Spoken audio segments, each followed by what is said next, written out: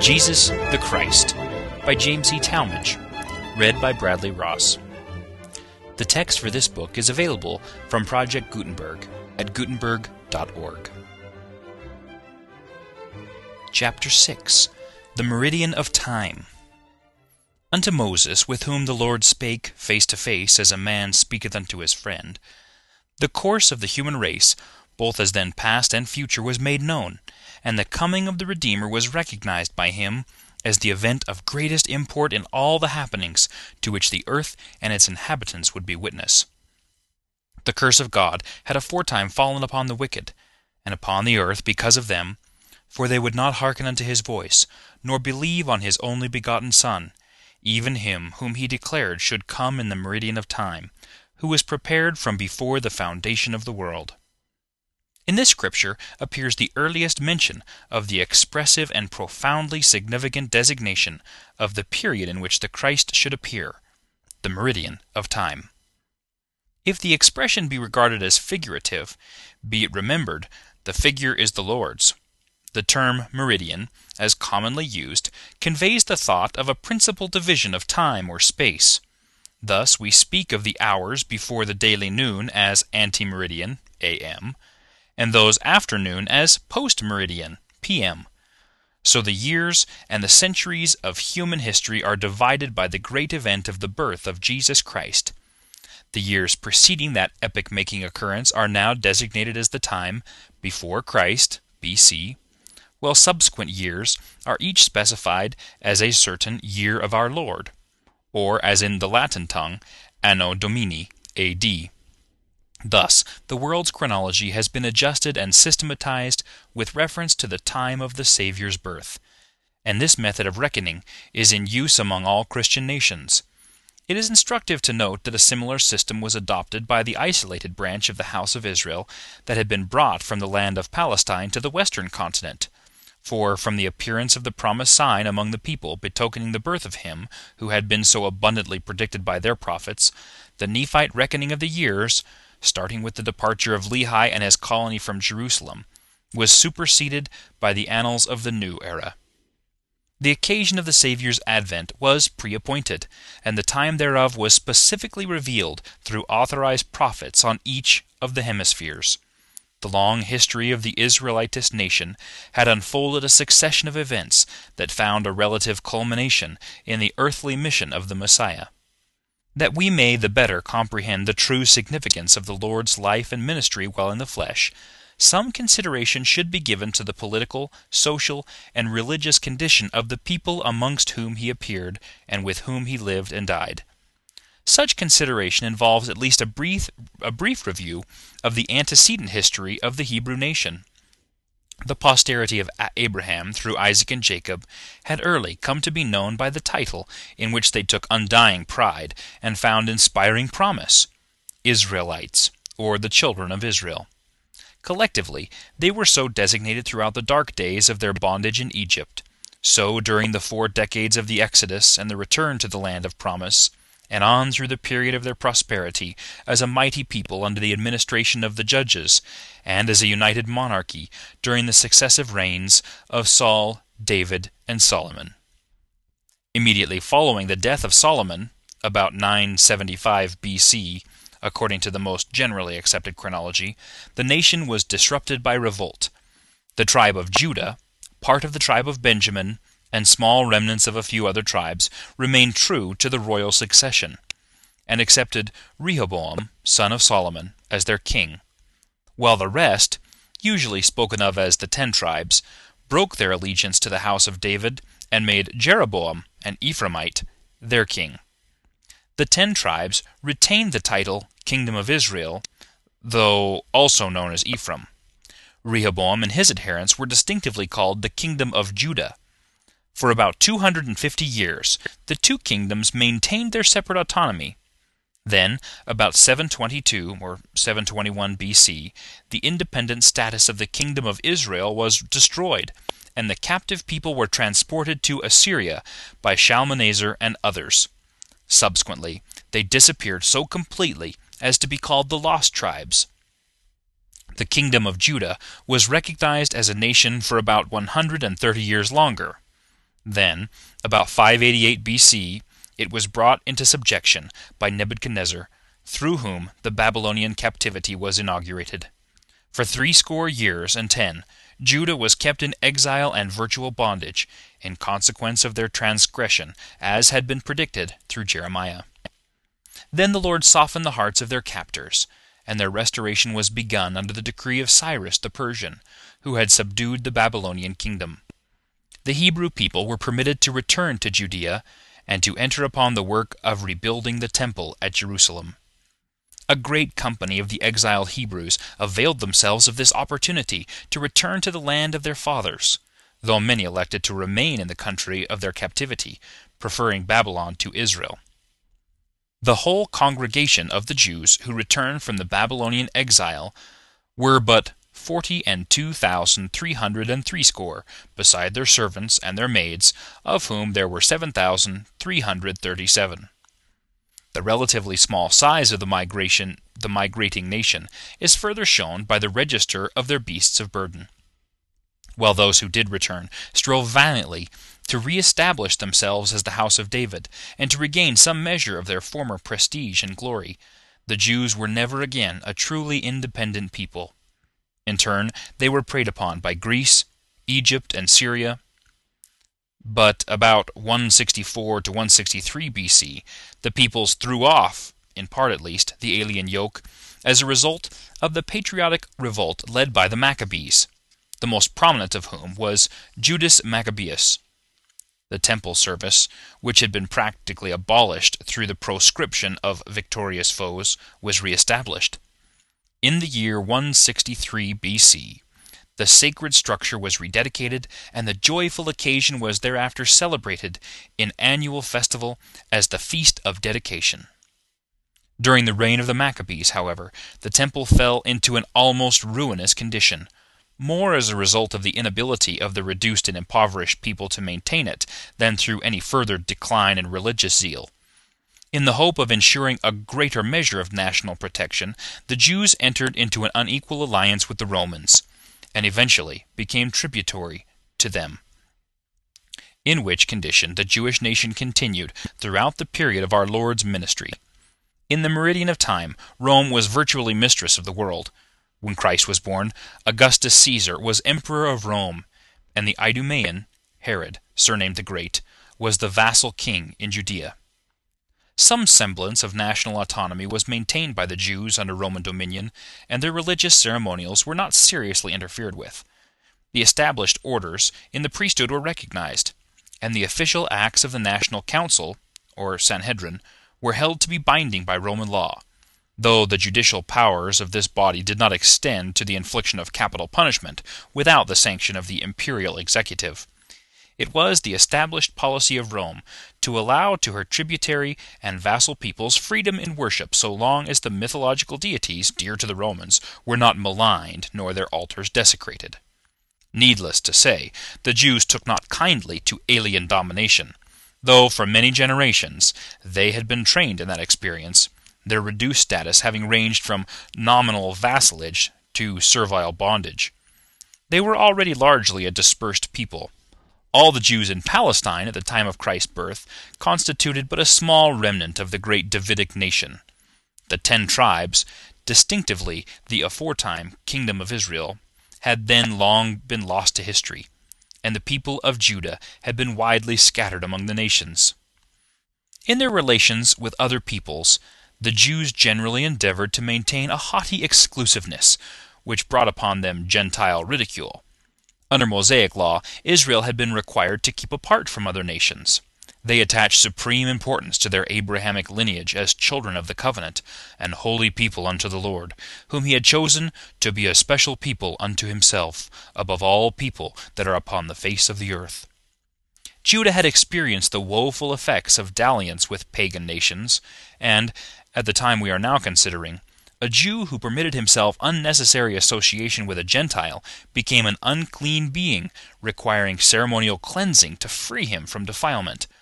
Only in strict isolation did the leaders find hope of ensuring the perpetuity of the nation. It is no exaggeration to say that the Jews hated all other peoples, and were reciprocally despised and contemned by all others. They manifested special dislike for the Samaritans, perhaps because this people persisted in their efforts to establish some claim of racial relationship. These Samaritans were a mixed people, and were looked upon by the Jews as a mongrel lot, unworthy of decent respect. When the 10 tribes were led into captivity by the king of Assyria, foreigners were sent to populate Samaria. These intermarried with such Israelites as had escaped the captivity, and some modification of the religion of Israel, embodying at least the profession of Jehovah worship, survived in Samaria.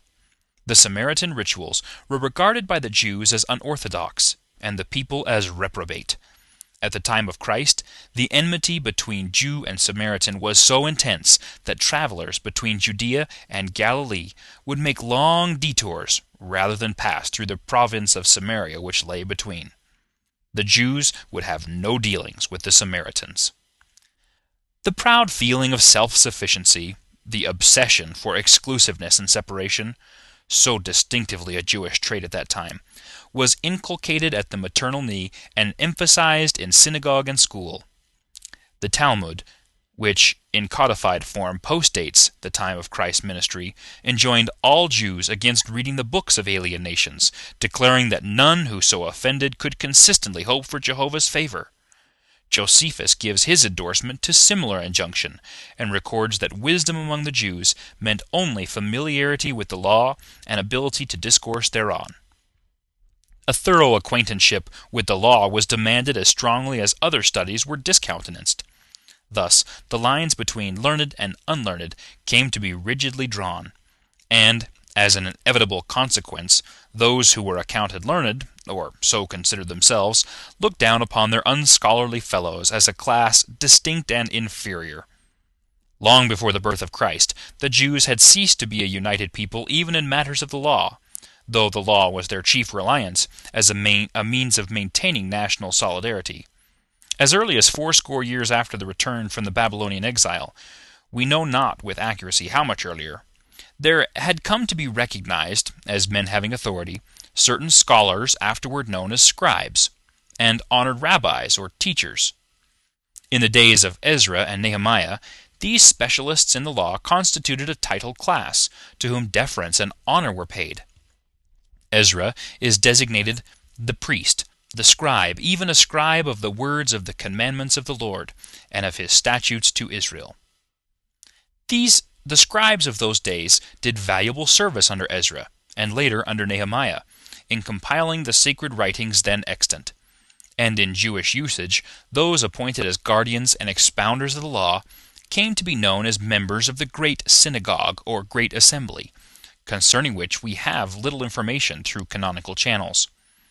According to Talmudic record, the organization consisted of 120 eminent scholars. The scope of their labors, according to the admonition traditionally perpetuated by themselves, is thus expressed: be careful in judgment, set up many scholars, and make a hedge about the law. They followed this behest by much study and careful consideration of all traditional details in administration, by multiplying scribes and rabbis unto themselves, and as some of them interpreted the requirement of setting up many scholars, by writing many books and tractates. Moreover, they made a fence or hedge about the law by adding numerous rules, which prescribed with great exactness the officially established proprieties for every occasion. Scribes and rabbis were exalted to the highest rank in the estimation of the people, higher than that of the Levitical or priestly orders, and rabbinical sayings were given precedence over the utterances of the prophets, since the latter were regarded as but messengers or spokesmen, whereas the living scholars were of themselves sources of wisdom and authority. Such secular powers as Roman suzerainty permitted the Jews to retain were vested in the hierarchy, whose members were able thus to gather unto themselves practically all official and professional honors.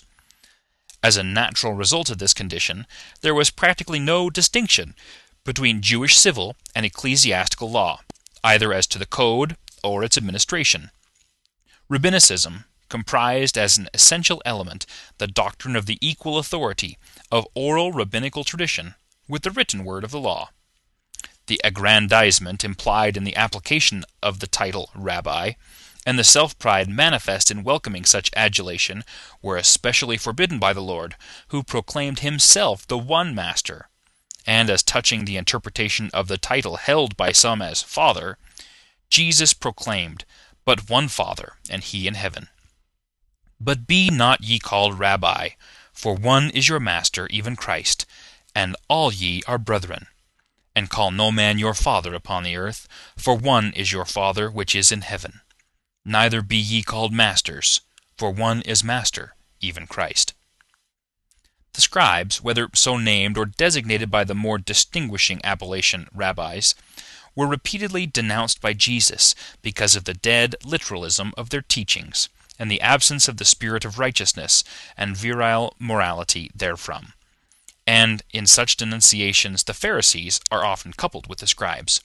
The judgment of the Christ upon them is sufficiently expressed by his withering imprecation, "Woe unto you, scribes and Pharisees, hypocrites!"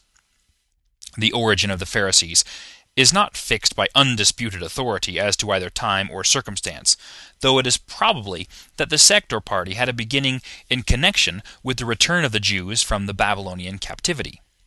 New ideas and added conceptions of the meaning of the law were promulgated by Jews who had imbibed of the spirit of Babylon, and the resulting innovations were accepted by some and rejected by others. The name Pharisee does not occur in the Old Testament nor in the Apocrypha, though it is probable that the Assyrians mentioned in the book of Maccabees were the original Pharisees. By derivation, the name expresses the thought of separatism. The Pharisee, in the estimation of his class, was distinctively set apart from the common people, to whom he considered himself as truly superior, as the Jews regarded themselves in contrast with other nations. Pharisees and scribes were one in all essentials of profession, and rabbinicism was specifically their doctrine. In the New Testament, the Pharisees are often mentioned as in opposition to the Sadducees, and such were the relations of the two parties, that it becomes a simpler matter to contrast one with the other than to consider each separately. The Sadducees came into existence as a reactionary organization during the 2nd century BC, in connection with an insurgent movement against the Maccabean party. Their platform was that of opposition to the ever-increasing mass of traditional lore, with which the law was not merely being fenced or hedged about for safety, but under which it was being buried. The Sadducees stood for the sanctity of the law as written and preserved, while they rejected the whole mass of rabbinical precept both as orally transmitted and as collated and codified in the records of the scribes. The Pharisees formed the more popular party. The Sadducees figured as the aristocratic minority. At the time of Christ's birth, the Pharisees existed as an organized body numbering over 6,000 men, with Jewish women very generally on their side in sympathy and effort, while the Sadducees were so small a faction and of such limited power that, when they were placed in official positions, they generally followed the policy of the Pharisees as a matter of incumbent expediency. The Pharisees were the Puritans of the time, unflinching in their demand for compliance with the traditional rules as well as the original law of Moses. In this connection, note Paul's confession of faith and practice when arraigned before Agrippa. "That after the most straitest sect of our religion I lived a Pharisee." The Sadducees prided themselves on strict compliance with the law, as they construed it, irrespective of all scribes or rabbis. The Sadducees stood for the temple and its prescribed ordinances, the Pharisees for the synagogue and its rabbinical teachings. It is difficult to decide which were the more technical if we judge each party by the standard of its own profession.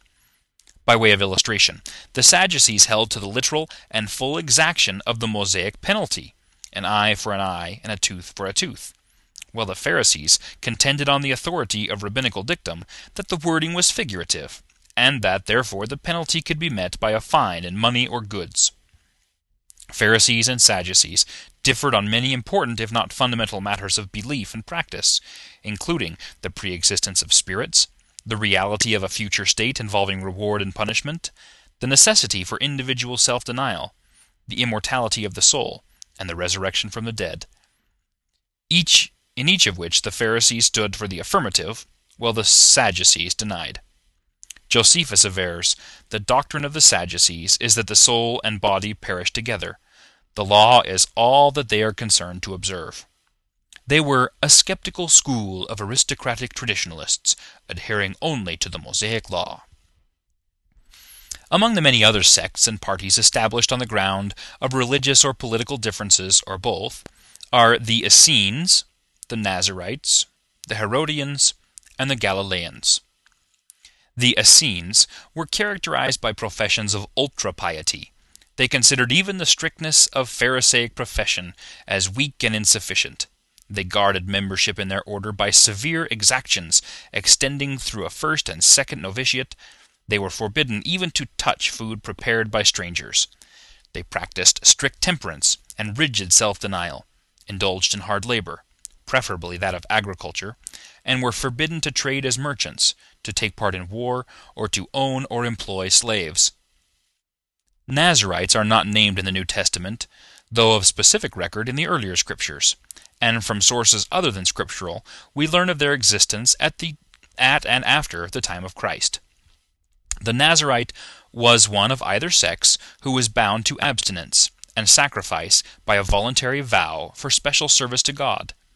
The period of the vow might be limited or for life. While the Essenes cultivated an ascetic brotherhood, the Nazarites were devoted to solitary discipline.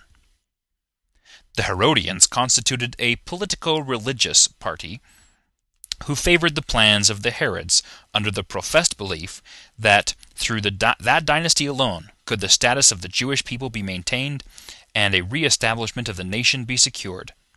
We find mention of the Herodians laying aside their partisan antipathies and acting in concert with the Pharisees in the effort to convict the Lord Jesus and bring him to death. The Galileans, or people of Galilee, were distinguished from their fellow Israelites of Judea by greater simplicity and less ostentatious devotion in matters pertaining to the law. They were opposed to innovations, yet were generally more liberal or less bigoted than some of the professedly devout Judeans. They were prominent as able defenders in the war of the people, and won for themselves a reputation for bravery and patriotism. They are mentioned in connection with certain tragical occurrences during our Lord's lifetime. The authority of the priesthood was outwardly acknowledged by the Jews at the time of Christ, and the appointed order of service for priest and Levite was duly observed. During the reign of David, the descendants of Aaron, who were the hereditary priests in Israel, had been divided into 24 courses, and to each course the labors of the sanctuary were allotted in turn. Representatives of but 4 of these courses returned from the captivity, but from these the orders were reconstructed on the original plan. In the days of Herod the Great, the temple ceremonies were conducted with great display and outward elaborateness, as an essential matter of consistency with the splendor of the structure, which surpassed in magnificence all earlier sanctuaries. Priests and Levites, therefore, were in demand for continuous service, though the individuals were changed at short intervals according to the established system. In the regard of the people, the priests were inferior to the rabbis, and the scholarly attainments of a scribe transcended in honor that pertaining to ordination in the priesthood. The religion of the time was a matter of ceremony and formality, of ritual and performance. It had lost the very spirit of worship, and the true conception of the relationship between Israel and Israel's God was but a dream of the past. Such, in brief, were the principal features of the world's condition, and particularly as concerns the Jewish people, when Jesus the Christ was born in the Meridian of Time.